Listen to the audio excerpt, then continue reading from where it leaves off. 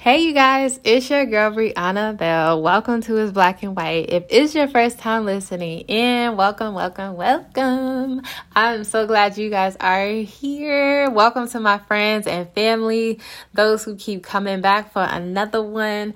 I truly appreciate each and every one of y'all. Thank you guys so much for your love, your support, your encouragement. Thank you. So real quick, I'm gonna jump in to this. Like the title says, misunderstanding. The misunderstanding for most believers. Okay. So Father, let's open up in prayer, y'all. Father, in the name of Jesus, I thank you, God, for just forever communicating with us. I just love that so much, that you don't just leave us out here. God, thank you for the communication. Thank you for the correction. Thank you for the guidance, because you want us to make it. You want us to be blessed. You want us to have the goods in the name of Jesus. God, I thank you for being such a great Father. I pray every single person who is listening will plant this seed of your word in their heart, and they will not let it go. I pray, Father God, that they will not just hear the word, but they will be doers. We will all be doers of the word in Jesus' name. God, I give you all the honor, all the glory. God, I humble myself before you and your people. And I pray we just have your way, Lord. Have your way in Jesus' name. Amen and amen. So we're going to be we doing scriptures today, y'all. So we're going to be in Exodus chapter 15, verse 22 through 27. And it's not that long. It's titled Bitter Water of Marah, I think. Marah, I guess. So it says, Then Moses led the people of Israel away from the Red Sea, and they moved out into the desert of Shur. They traveled in this desert for 3 days without finding any water. When they came to the oasis of Marah, the water was too bitter to drink. So they called the place Marah, which means bitter. Then the people complained and turned against Moses. What are we doing? What are we going to drink? They demanded. So Moses cried out to the Lord for help. And the Lord showed him a piece of wood. Moses threw it into the water, and this made the water good to drink. It was there at Marah that the Lord set before them the following decrees as a standard to test their faithfulness to him. He said, if you listen carefully to the voice of the Lord, your God, and do what is right in his sight, obeying his commands and keeping all his decrees, then I will not make you suffer any of the diseases I sent on the Egyptians. For I am the Lord who heals you. I love that. For I am the Lord who heals you. After leaving Marah, the Israelites traveled on the oasis of Elim, where they found 12 springs and 70 palm trees, and they camped there beside the water. I don't know about y'all, but that sounds like a vacation, okay?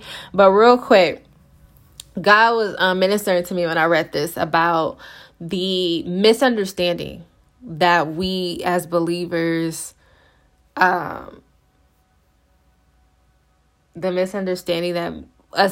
have, I guess.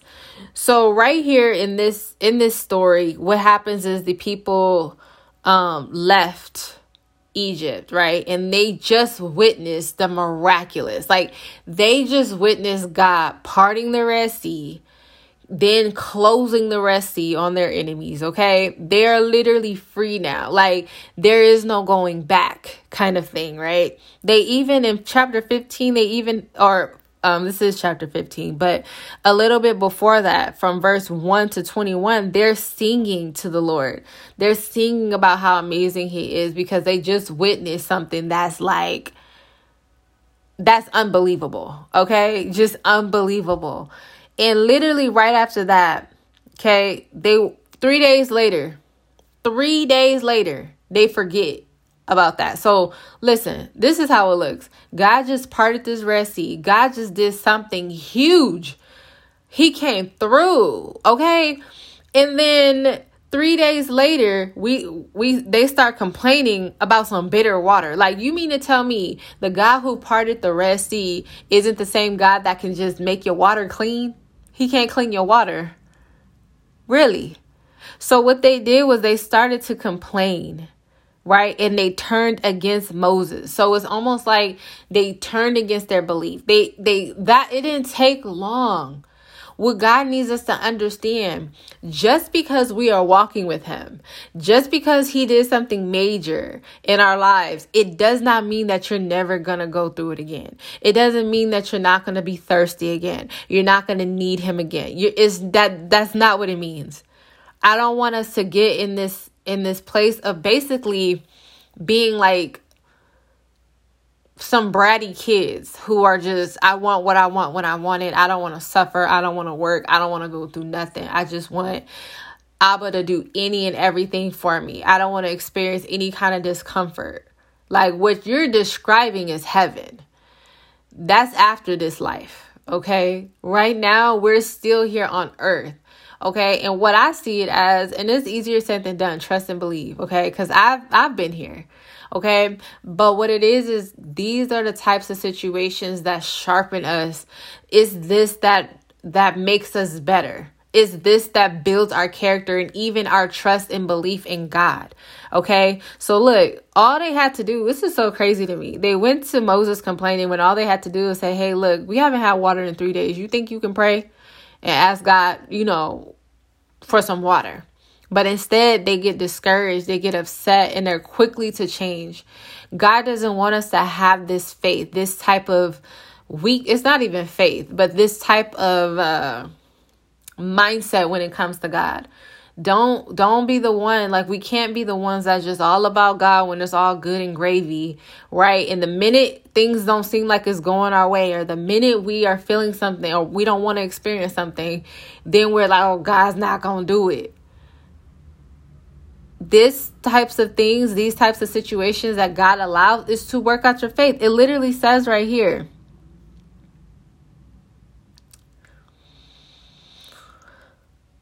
I just read it.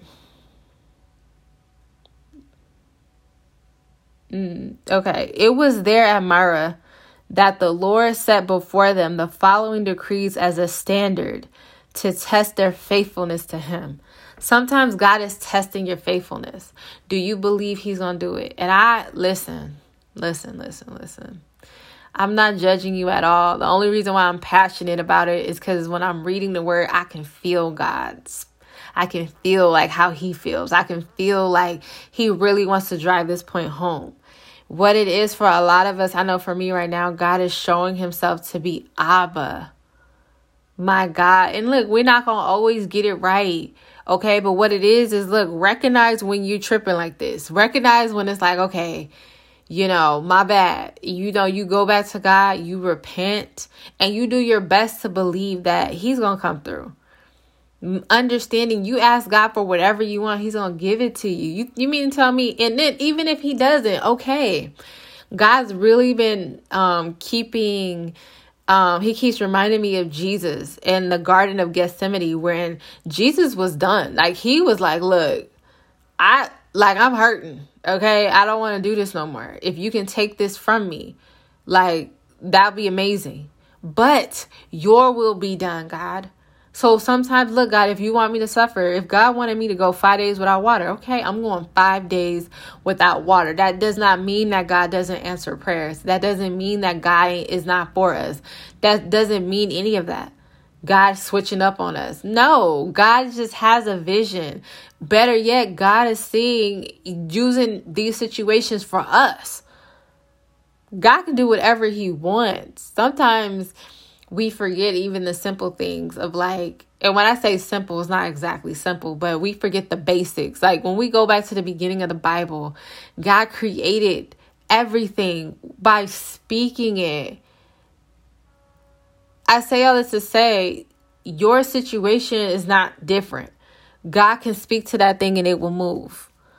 Also, some of you guys have been experiencing God's hand. Some of you guys, like what I hear is breakthrough. Like you guys been experiencing some financial breakthrough, like God coming through with whatever. He's meeting your needs. But because he met your need in one area and then you see like there's another hiccup, instead of praying, okay, instead of asking God and petitioning and having faith, we quickly start tripping. Like, that's our very first response is, nah, we're mad.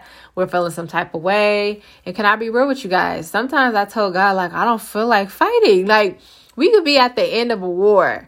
Okay. Like, I'm already fought this one war. I went through it, and then I get the little bit of rest. And then God's like, okay, I need you back up again. Like, sometimes it's discouraging. Sometimes I'm like, God, I'm tired. Like, I just don't want to do this no more. But I had to see it in the spirit. God was training me, and he was actually building my endurance to be able to stand in a warfare, to be able to stand in petition, to be able to resist the enemy. Like, I'm not moving, devil. You got to move. Like, sometimes God is allowing those things to happen to build something in us. Remember, he was testing their faithfulness. Sometimes God is testing you. God is building you. God is stretching you. We're always going to be stretched. Okay? So I pray that this blesses you guys. Look, don't get it confused. There might be some times when, it looks like God is nowhere to be found. We have to go back and recall what he did. And we are so thankful that we even have the Bible. These people didn't even have anything to reference. Okay? They were literally walking blindly, having faith in God. That's that true faith, at least for Moses. Okay? So we understand what the Israelites were going through, because even we still do it with the Bible. We do it even with testimonies. Like, we have testimonies under our belt and we still be tripping. And God talks to me. He's like, okay, didn't I do something similar for you before? Better yet, can I tell y'all something?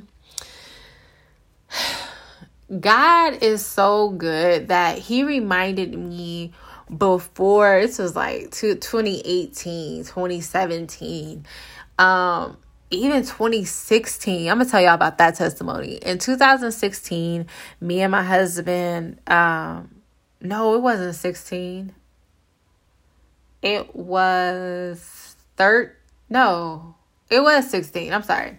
In 2016, me and my husband moved, right? Because we used to stay at his dad's house. Like, his dad had a house and his dad would let us stay there. Like, we had like the entire house. It was such a blessing. Okay. And so his dad, was telling us like, it's time for us to get our own spot, because we were pretty much living there rent free. And it was just bomb, right? But he wanted to rent the house out and make money. Makes sense, right? So we found our apartment. I got the exact apartment that I wanted. And when we moved, there were things that I wanted it to look nice. So I was believing for a couch. Like, your girl was looking into Big Lots or whatever, just looking for furniture, like cheap furniture. Can I tell y'all, God fully furnished my apartment, and I didn't pay. I think the only thing me and my husband paid for was the table and chairs. Like, I got a refrigerator. I had 2 beautiful couches. I mean, those couches were beautiful. I had a bookshelf. I had a TV stand and a TV, like a huge TV. We had little tables, everything. My kids had a bunk bed, desks, TV in their room, mattresses. Like, I didn't pay for any of that. Me and my husband didn't come out of pocket. Like, we were just blessed. Okay. And can I tell y'all, these couches that we had were so nice. They had like plastic on them. Like, you know how back in the day, like, it was such a nice couch, y'all. Such a nice couch. Like, and the thing is this, what God highlights to me is I wasn't even looking for God like that. I was such a lukewarm Christian. And some of us are lukewarm Christians and didn't know it. I didn't know I was a lukewarm Christian because I didn't know that my faith went deeper. I didn't know that the belief in God was deeper. I didn't know about the relationship. So God was like, girl, like, how is it that I blessed you with all that?